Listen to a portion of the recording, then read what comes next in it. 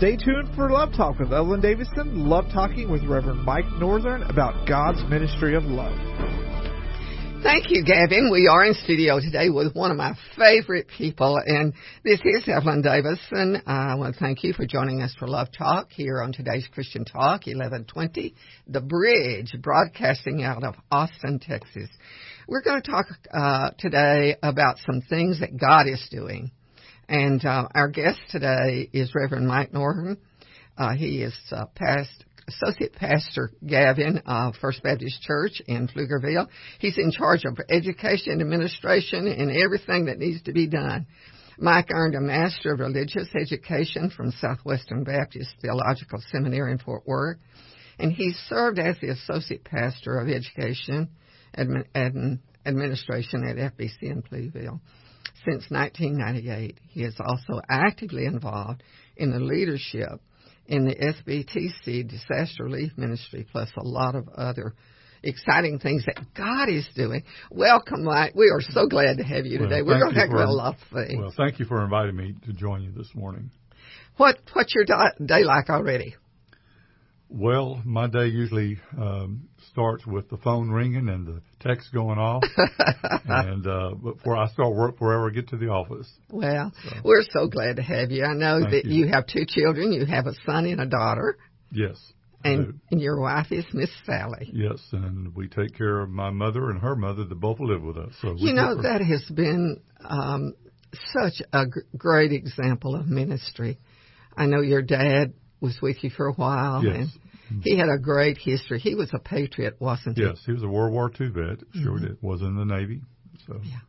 You know, my dad was a World War II vet. In World War II, he was, we had a radio station, and they drafted him in spite of, my brother and I, because of the skills he had. And recently was D-Day, and there was a lot of celebration in that. And we owe our wounded warriors and those who serve us in the military so much. Very much so. I think our younger generations have forgotten a lot of that. Yeah. They're not teaching it in school anymore, are they? Well, that is so true. However, this past week I did a prayer alliance out in a neighboring city, and there was a teacher there that told me that she had taught a 6-hour training course on history to an elementary school. She's sort of a educational director for different ministries or different seminars they have. And she said that I had sent her a thing about World War II and D-Day. And she said that the children, 6th grade level, were absolutely shocked. Wow. So we're in a place in our nation right now that we are in serious trouble, Mike, and we want to go down the memory lane a little bit and talk about ministry, especially that comes out of what we call the body of Jesus Christ, the church. And so let's talk about, how it is that you got started. When did you really begin to pray and seek God's plan for your life? Well, not only was my dad a vet, but he was a Christian man who raised me in a Christian home. And we were one of those families that were very committed to serving God. And we were there every time the doors were open, almost literally. Mm-hmm. So my whole life was the church. And at age 16, God began to reveal to me that he wanted me to serve in the gospel ministry. Ooh. And for some reason, I wanted to be a missionary because my home church was very mission-minded and discipleship-oriented. So I learned a lot what it meant to share the gospel with people locally and all around the world. And I had an experience one weekend where I went roller skating at one of the portable rolling rinks and fell and broke my hand and could not find a doctor to fix my hand. I was in 7th grade. And right then and there, I decided I was going to be an orthopedic surgeon and I was going to be a missionary doctor. Well, it didn't turn out exactly that way. No, you're a missionary doctor. Yeah. That part's right. But the Lord was saying to me, I want you to serve my people in a very special way, to love on them and show them how to love other people. And that's where I'm at 45 years later. How'd you meet Miss Sally? Well, I was on assignment in Corpus Christi in between semesters at Southwestern Seminary, and I was there to help churches start their discipleship programs. And I was sent to Corpus because at that time I was in social ministry work, and I had a full beard and pretty long hair. Ooh. So they didn't think anybody else would accept me but Corpus Christi. So I was down there for the summer, and because of my music background, they asked me to lead music at a youth revival. And she was going to that church, and I caught her eye, and she caught mine. And that's so sweet. Yeah. I wasn't the Lord does have a plan for love. He does have a plan for love. He does. His plan to love us, and then His plan to bring love into our life. Yes, ma'am. Well, what are the things that you're most excited about right now, Mike? We're living in a time that I think God is just speaking in so many different ways to us as individuals to be more like Jesus. Well, I really like the things where we can one-on-one touch people's lives. I mean, literally touch them. Social media and all that's good, but people need human touch. They need human contact. And so that's why I like things like Operation Christmas Child and disaster relief, and a new thing we've got going on at our church called Community Connect. We are literally walking the neighborhoods and just walking by houses and praying for people if they've even met us. And then next Sunday we'll go by and we'll leave some information on the door about how we can minister to the hurts in their life. And then we come back a third week and we pray again for them. But this time we're knocking on the door and we just say, what can we pray with you today about? And it's amazing the responses and how God is using that because people are lacking that human touch. And they need it, Mike. Yes, ma'am. That is the body of Christ. The church is the body of Christ. I know this last Sunday there was a couple that sat across from our pew, and I would just stay stationary, but Van went out greeting people, and he went over, and they had come as a result of somebody knocking on their door. Well, there was also another young lady there with 2 young children that came because someone stopped and prayed with her in her home. That is such an important part of being actively involved in the work that the Lord's called us to do. And, I think if I've got it right, our title for this initiative is Live Big, Live Bold. Is that right? Love Big, Live Bold. Love Big, Live Bold. That's kind of our church motto right now. Love Big. What does that mean?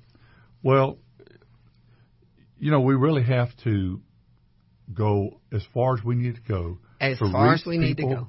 For the gospel, to share with them that there's hope in the Lord. And you have to be bold about that because it's not easy to approach people these days. They're very hesitant. Mm-hmm. They're going to be taken advantage of, or somebody's trying to sell something when we're trying to give something away that's free. Salvation through Jesus Christ.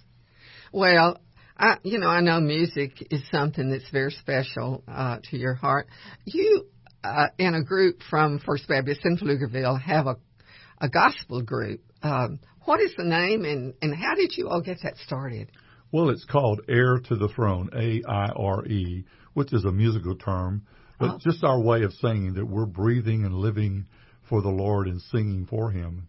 In fact, many of our songs speak about heaven and heaven being our home. In all my life I've been around music, and surprisingly a lot of it's through church where I learned to sing and love to sing and listen to the music about Jesus and God and His love. And I like the new contemporary music. I really do. You really do? I really do. But I tell you what, it's amazing to watch the older adults when we sing for them, how they light up. Oh, I love it. They feel the presence of the Lord when we sing hymn and gospel music, and it brings them back to that time of commitment in their life. And there's something about all that. So there's music for all ages. God loves it all, and it's still speaking about His love. And so we try to embrace that, and we've been able to record some CDs, and people take those home with them, and we hear from them how Lord has blessed them and how they've shared it with people all over the world, hearing our music. And, it's something we never thought of. I mean, 17, 18 years ago, these are just 6 guys in our church that love to sing, We're not a touring group. We don't make money out of it. We just love to sing. And so that's kind of how it all got started. Well, worship does, part of that is praise. Yes. And we do it differently. Tell me about the distinctiveness of the two worship services. Well, our first service, our 9:30 service, is geared more, we call it traditional, because it's more hymns and some choruses, some of the older choruses. And then the 11 o'clock service is contemporary. It's more what you hear on the radio, on the Christian radio stations.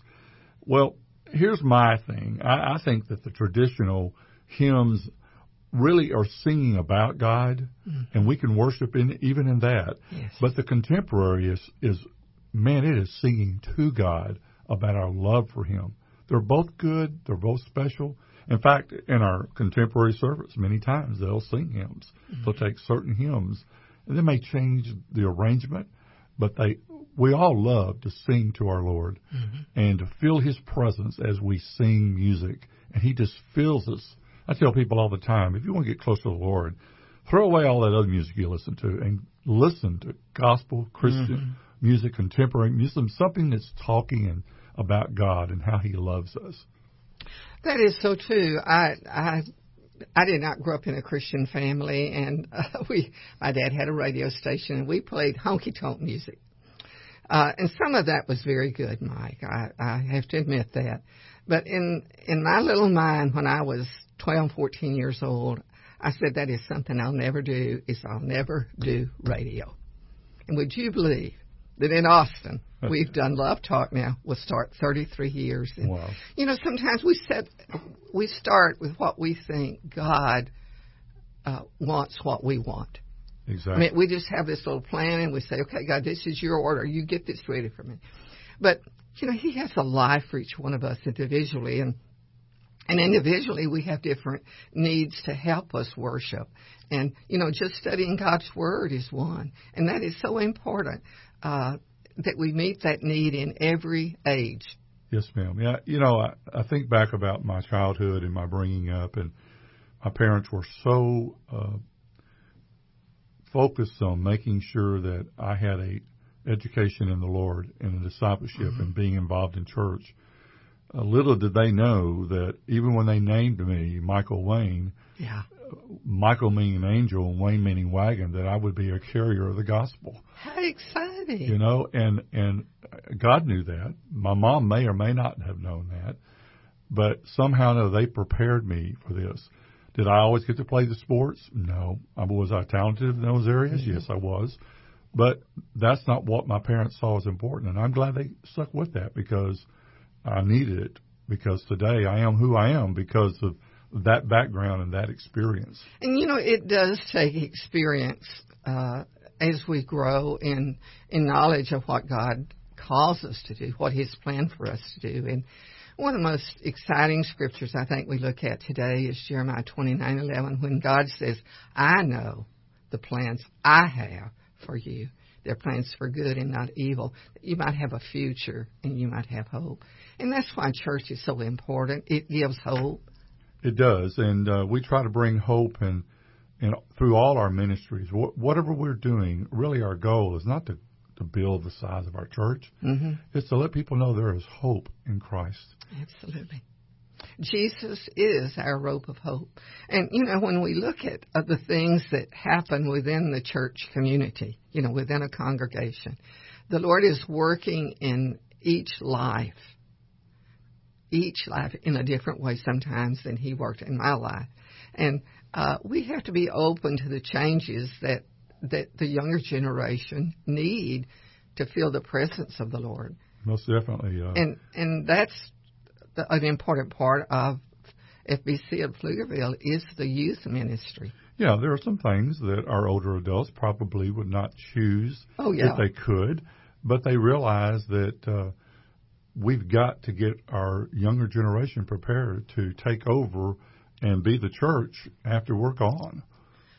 Well, it's like a family.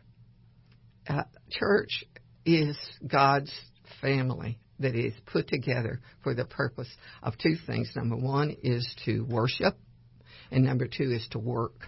Yes, ma'am. Agree with that.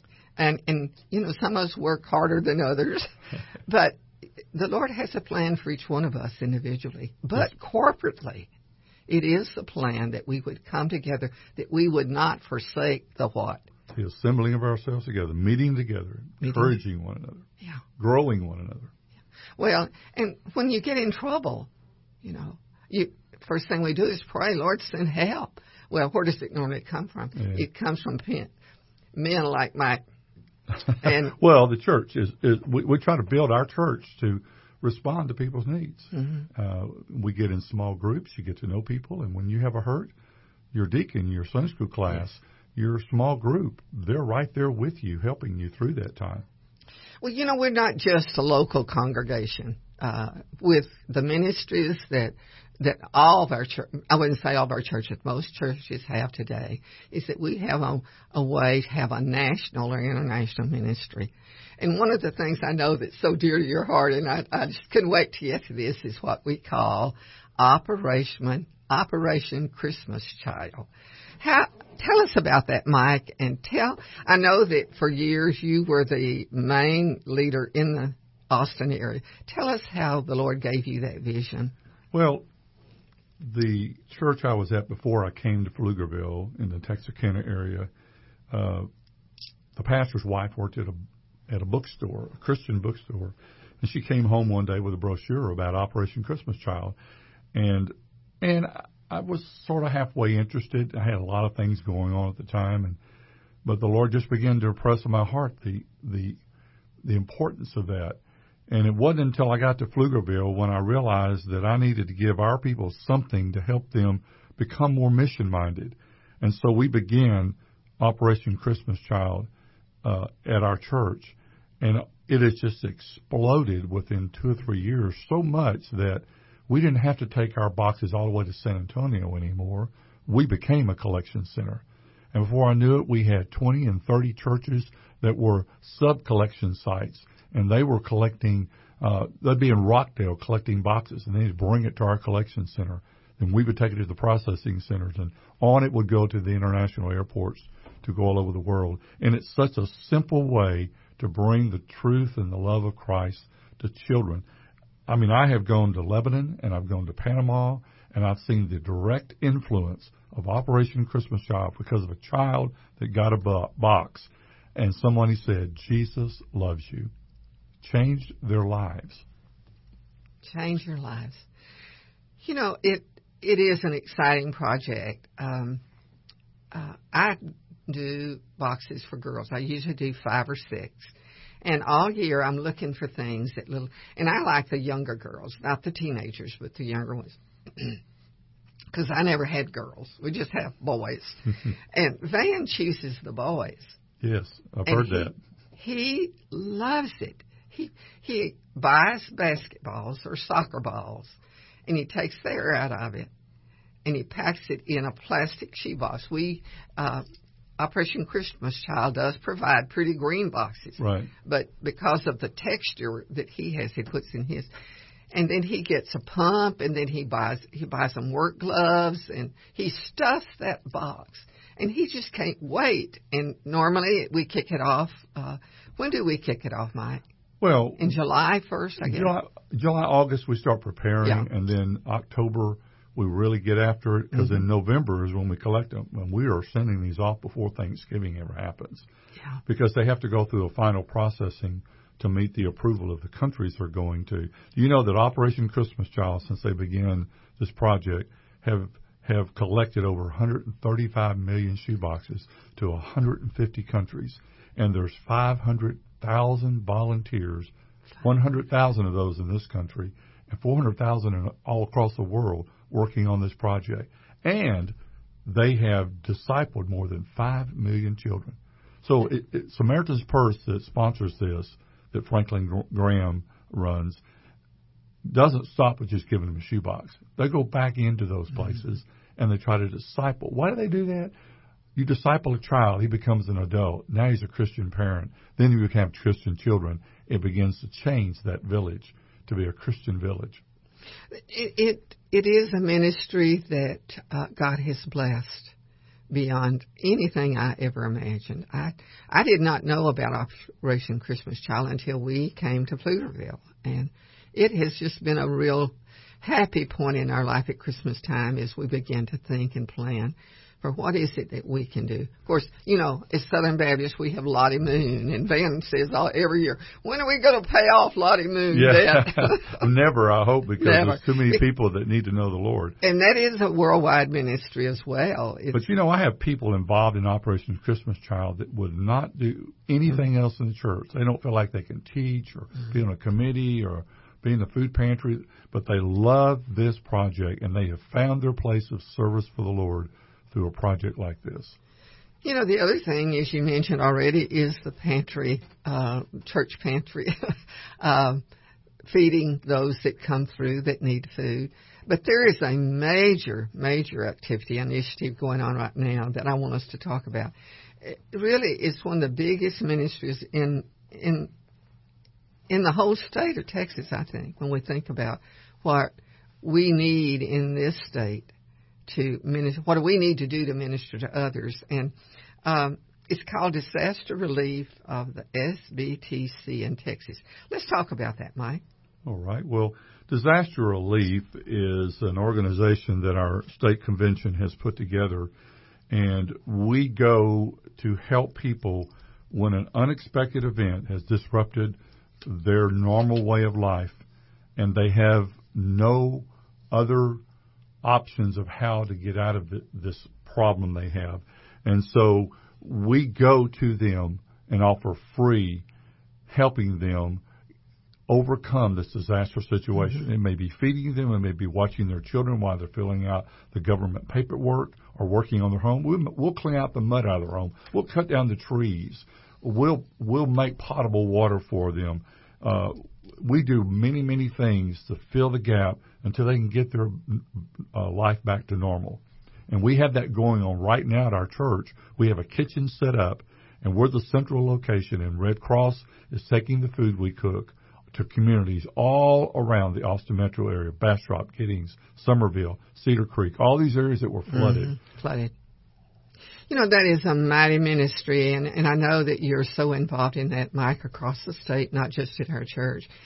We've talked about a lot of things today, but one of the most interesting and pleasing things, I think, about ministry is that where does our strength come from? It comes from the Lord Jesus.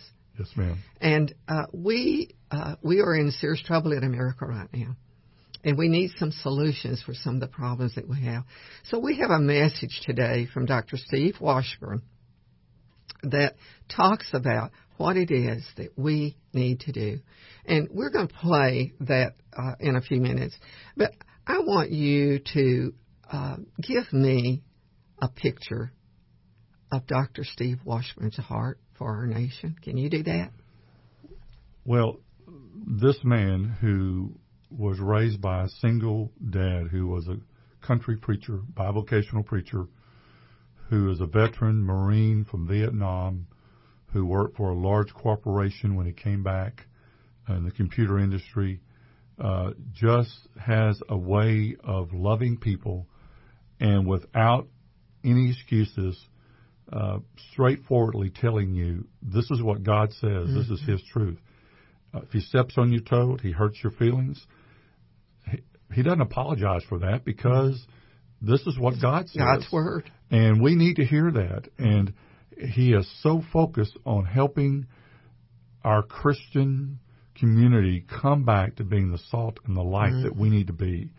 And we have got to stop the slippery slope of tolerating things that God hates. Absolutely. Well, we are going to hear from Dr. Steve Washburn. He is pastor of First Baptist Church in Pflugerville, Texas. And, Mike, I want to thank you for being with us today. You've helped us have a bigger picture of what ministry is as we love the Lord Jesus and we serve Him. Well, so stay tuned, and we'll hear with Dr. Steve Washburn right after this.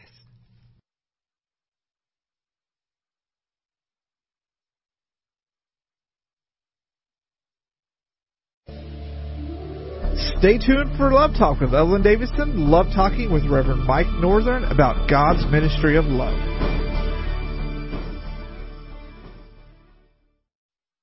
Here is a message from Dr. Steve Washburn of First Baptist Church, Pflugerville, on the solutions for Christians in sharing the gospel love of Jesus Christ to reach a weary and worn-out people who need to personally know Jesus as their Lord and Savior.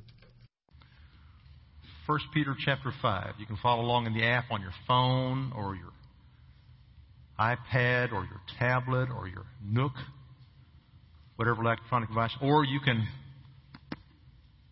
use your Bible. 1 Peter chapter 5. For the last several weeks, we've been turning to Scripture for clarity on questions that continue to rise up in our own lives and subjects that are common among all of us. And this morning we're going to look at our solutions, see what the Bible has to say about our solutions. Here's what we're going to find. God offers real solutions to life's real problems. And, you know, that's what we want.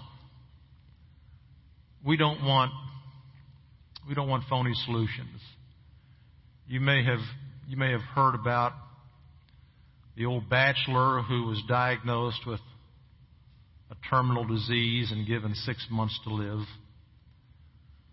And so he asked his doctor if there was anything he could do. And the doctor said, well, my recommendation to you is to marry a woman with 6 small children, move to Oklahoma, and buy 100 hogs. And the man was a little bit confused, thought about it for a moment, and he said, well, Doc, will that help me live longer? And the doctor said, oh, I doubt it, but it'll be the longest 6 months of your life.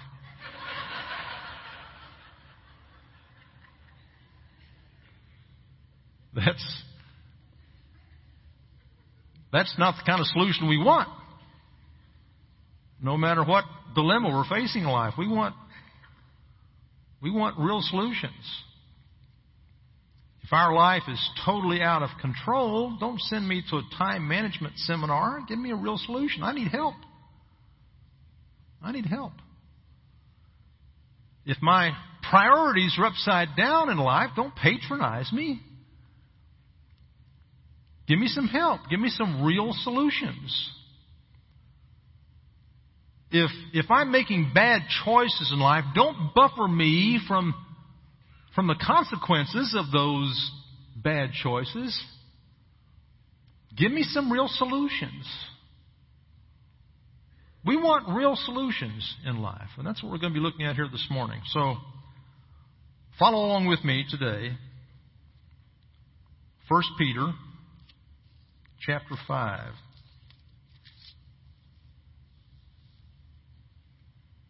Beginning in verse 5. This is the old apostle speaking. All of you, clothe yourselves with humility toward one another. Because, and he's quoting Old Testament here, God resists the proud, but gives grace to the humble. Humble yourselves, therefore, under the mighty hand of God, so that he may exalt you in due time, casting all your care upon him because he cares for you. Be sober. Be on the alert. Your adversary, the devil, is prowling around like a roaring lion looking for anyone he can devour. Resist him. Firm in your faith, knowing that the same sufferings are being experienced by your brothers in the world. Now the God of grace, who called you to his eternal glory in Christ Jesus, will personally restore, establish, strengthen, and support you after you've suffered a little while. Chock full of solutions. Let's do some problem solving. You say life is out of control and you just can't seem to succeed. That's a problem. That's a real problem. What is the solution? Peter says here, trade your pride in exchange for success. The two seem unrelated, I know, but they're not. Look again at verse 6. Humble yourselves, therefore, under the mighty hand of God, so that He may exalt you. You see the connection there? Let me read it again. Humble yourselves, therefore, under the mighty hand of God. Here's the transition. So that, or as a result, He may exalt you. So the first thing we need to do here is to establish that God is the only one who can bring success in life. And I know some are going to say, that can't be. Father, Pastor, I know of people who are succeeding in life who don't belong to the Lord. I think I would just say to you, I don't believe you do. I don't believe you do. You know people who may have a lot of money who don't belong to the Lord. And you may know people who have a lot of power and prestige who don't belong to the Lord. But they're not really successful. If they were successful, their lives wouldn't be such a wreck. If you were to be able to dig into their lives and find out more about their lives, you would discover, if they don't belong to the Lord, their lives are a wreck. They're chasing happiness in every imaginable direction. If they were successful, they wouldn't be on their third and fourth marriage. That's not success. You know what that is? That's raising hogs. That's what that is. We're talking here about real success, genuine success. Only God can make us truly successful. We looked at this passage just a few Sundays ago, Proverbs 16, verse 3. Commit your activities to the Lord and your plans will be achieved. Some of your translations have, your plans will succeed. Now that's success. That's the only way to achieve it. How do we commit our activities to the Lord is the question. Well, it involves pride. It involves our stubborn insistence that we can make ourselves successful. While in reality, if you think about our pride is about the biggest problem we have. Scripture says we will only be successful in life when we stop being prideful and humbly turn to God. This is interesting. Writing in the Harvard Business Review, Thomas Camaro Premuzic, who's the CEO and business professor there at Harvard, said this, and I'm just going to read it. There is no bigger cliche in business psychology than the idea that high self-confidence is key to career success. It's time to debunk this myth. In fact, low self-confidence is more likely to make you successful. After many years of researching and consulting on talent, I've come to the conclusion that self-confidence is only helpful when it's low. Sure, extreme low self-confidence is not helpful, but just low enough confidence may help you in the following three ways. 1, lower self-confidence makes you pay attention to negative feedback and be self-critical. 2, it can motivate you to work harder and prepare more. 3, it reduces the chances of coming across as arrogant or being deluded. In brief, if you're serious about your goals, low enough self-confidence can be your biggest ally to accomplish them. It's therefore time to debunk the myth. High self-confidence is not a blessing, and low self-confidence is not a curse. In fact, it is the other way around. Isn't that something? I think that's revealing. Here's how it translates into the lives of those of us who follow the Lord, and here's how it translates into the truth of this passage. Low self-confidence helps us put our ultimate confidence in a living God who brings success. Are you hearing that? Low enough self-confidence, humility around folks we know, being humble before God puts us in a position of turning to God for ultimate success. That's what the passage says. Here's another this morning. We're talking about problem solving. Trade your worries in exchange for peace. This is one of the greatest truths in Scripture. Peter says this, I'm looking at verse 7. Cast all your care upon Him because He cares for you. Paul expands on that idea in Philippians chapter 4, verse 6 and 7. Don't worry about anything, but in everything, through prayer and petition with thanksgiving, let your requests be made known to God. And the peace of God, which surpasses every thought, will guard your hearts and your minds in Christ Jesus. Worry and peace cannot occupy the heart at the same time. One always drives the other out. I need to ask your permission to share with you a story that's a pretty old story. I wrote this down a long time ago, personal experience, and I've used it a few times. When Linda and I were pastoring a little church up in northeast Texas while we were in the seminary, I've shared this with you, we drove 2 hours out there and 2 hours back. Well, Sunday night, that drive back was always boring. A 2-hour drive back with 2 little sons was boring. One night, on the way back, you have to drive, back then you had to drive a Farm Market Road most of the way. Jarrett, who at the time was like first grade, he's a little bitty guy, he said, Dad, can I drive? It just horrified Linda. But we were on Farm Market Road, there's nobody out there, you know. Sure. Got him in my lap. This is before the laws of this is before airbags, period. No laws because there were no airbags. So Jarrett's sitting in my lap. He can't reach the pedal, so I'm operating the gas and the brakes. He puts his little hands up on the steering wheel, and we take off. And he's driving along, like this. He said, man, this is cool. We're driving along. Car passes us. Oh, he stays focused. Another car passes us. Oh, this is scary. Then a big truck starts coming toward us.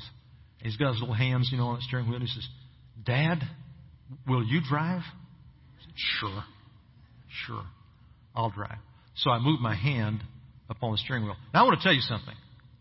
He was never driving. He had his hands up there high on that steering wheel. I had my hand down here on the bottom. I was always in control of that car. He never was. But when he asked me to drive, 2 things happened. I moved my hand up there where he could see it and grabbed hold of it. And the other thing was he relaxed back in my lap. He said, man, that was scary. Was scary. Past tense. Not scary now. Was scary. When he asked me to drive, 2 things happened. I put my hand up there on the steering wheel, and he rested back in my lap. I'll take that back. 3 things happened. When he asked me to drive, I put my hand up there, he rested back in my lap, and he had peace. He was still in the car. He was still behind the steering wheel. The truck was still barreling down the road. It was still night. All those things were still the same. The only thing that changed was he had peace.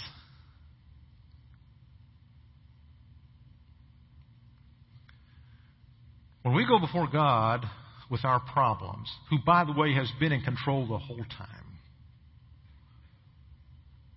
He's been in control the whole time. You were never in control. When we go before God and say, God, I've got this problem. Will you take it? God says, I've always had it. God takes control in such a way that we can see it. We rest back in His lap and we're at peace. We're exchanging our anxiety for His peace. Let me tell you something. That's real problem solving. That's real problem solving. The rest of the stuff doesn't change. You're still in the situation you were in. You're still facing the dilemma you were facing. It still looks just as grim as it always looked. The difference is you've given control to Him, and now you have peace. You need that kind of a solution to your problems? I do. When I give God my worries, He gives me peace, and that's problem solving. Here's another. Trade your slumber in exchange for protection. What do we need protection from? Look down there at verse 8. Be sober. Be on alert. Your adversary, who? Who? The devil is prowling around like a roaring lion looking for anyone he can devour. Did you know before the Dallas Cowboys, did you know that Dallas had a first and early professional football team?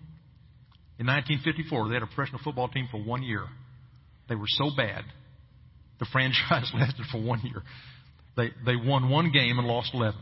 Oh, they were out of there. You know what their name was? The Dallas Texans. Yeah. Before the Houston Texans, it was the Dallas Texans. They did their spring training out in Kerrville. You know what Kerrville has in abundance? Snakes. Lots of snakes. Well, they did their spring training there in Kerrville. You know, they mowed down a practice field. And the first time a ball bounced out in those high weeds there by that practice field, these big burly football players all ran over there and they stood. And they looked at that ball, or looked where the ball went out there in the field. And none of them were willing to go out there into that field. Their equipment manager was a guy named Willie Garcia. And Willie had a wooden leg. He had one wooden leg. He said, get out of the way. I'll go out there. He said, I got a 50-50 chance they'll go for my wooden leg. So he went out and got the ball. Didn't get bit. I need to correct him, though. Snakes can tell the difference between wood and flesh. Did you know that? He thought he had a 50-50 chance. He didn't. That snake, if he'd come across a snake, that snake would have gone for his real leg.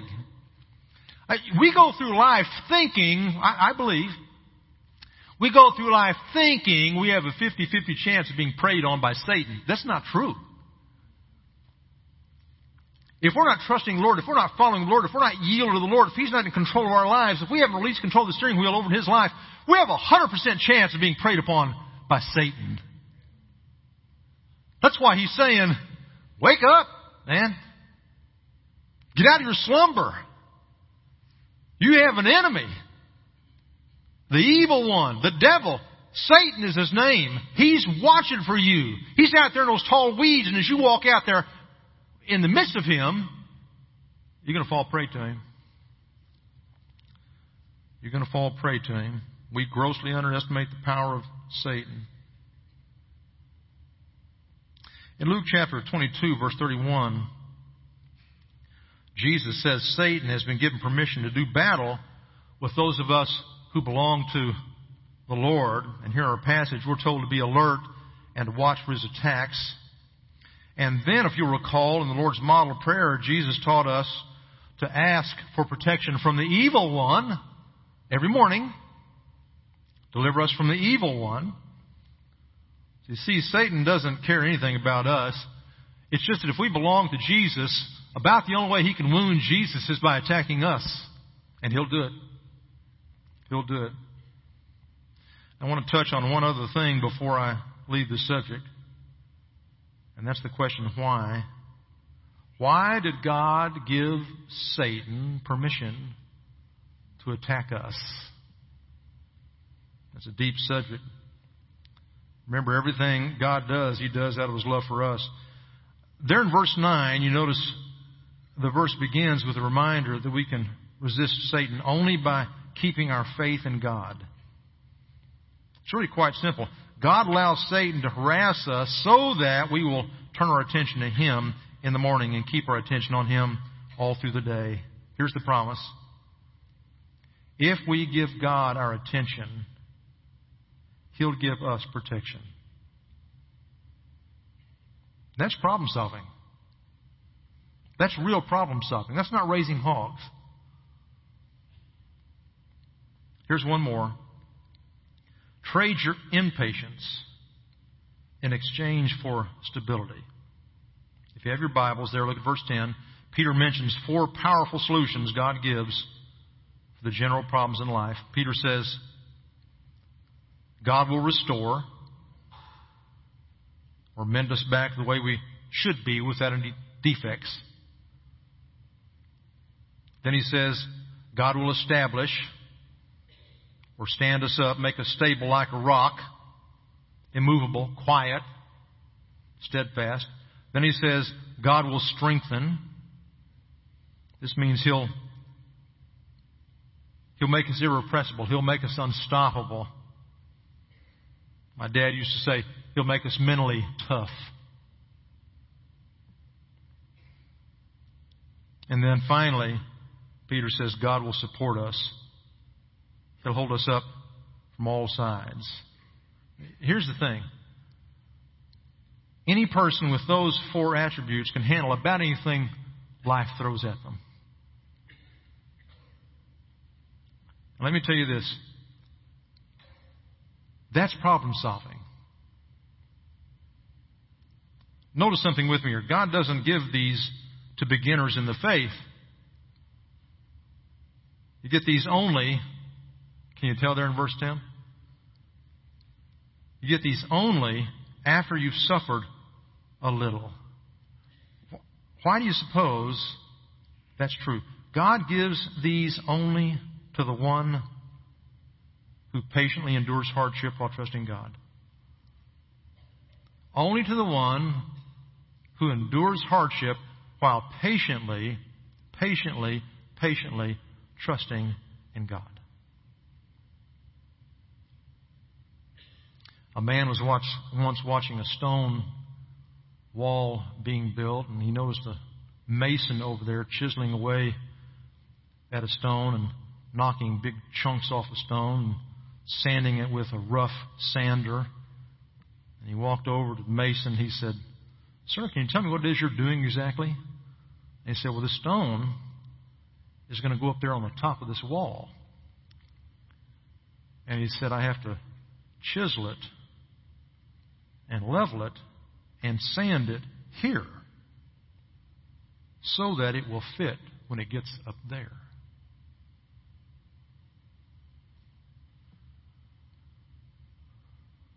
We ask the question, why? We don't want to hear the answer. Why is God asking me to trust Him and be patient while I'm going through this hardship? Why is God allowing that to happen?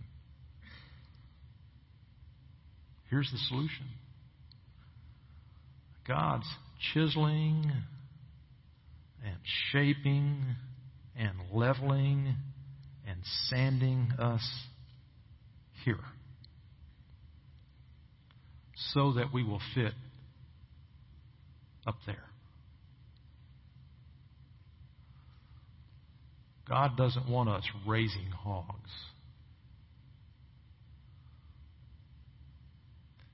God wants to give us real solutions to life's real problems. Pray with me.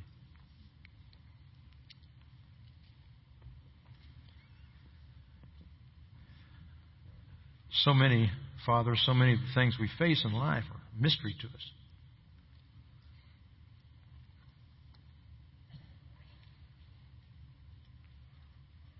So many of the things You've included in Scripture are a mystery to us. Until we see You using those things to bring about loving, important, eternal solutions in our lives. We're just going to let go of the wheel here today and rest back in Your arms. We're going to recognize and realize today we've never been in control. It's always been You.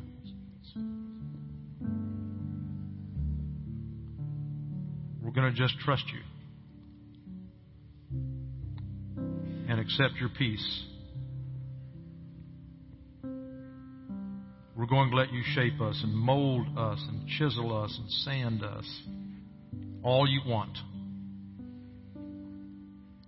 And we're going to patiently trust in You as we see what it is You're doing. Hold us close here today. Speak gently to us here today of Your great love. Remind us that we're Your children. You're not only our King, You are our Father. Everything You do in our lives, You do out of Your great love for us. We thank you for being there. We thank you for loving us. And we thank you for giving us real solutions to life's real problems. Take a moment, if you will. Keep your head bowed. Take a moment, if you will. Don't know what part of this beautiful passage we've read today has spoken to you, but why don't you take just a moment?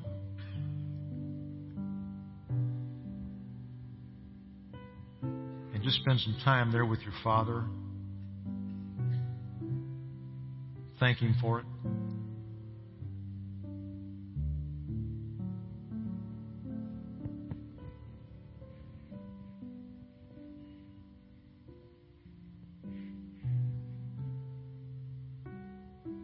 If during these last few moments it occurred to you that you really don't belong to Him, that you're not His son or you're not His daughter, you've never really given Him your life, you've really never trusted Him, you've really never allowed Him to give you new birth, as Jesus calls it, why don't you come this morning? Let's visit. Thank you. We thank you for joining us today here at the Bridge with Love Talk, and we especially appreciate you, Mike, for being with us today and hearing this great message by Dr. Steve Washburn. We would say to you, check us out at lovetalknetwork.com for the archives. This will be on our web in about a week. Call us on the Love Line at 512-249-6535. If you would like a Bible, you would like to come know the reality of the love of the Lord Jesus, it is so easy to do as you would come to recognize that you're lost and that He has a plan for your life. Give us a call on the Love Line, 512-249-6535, and we will be thrilled to help you find some good help and to furnish you with a free Bible. In the meantime, we pray that as you walk your walk this week, you'll spend a lot of time love talking with Jesus.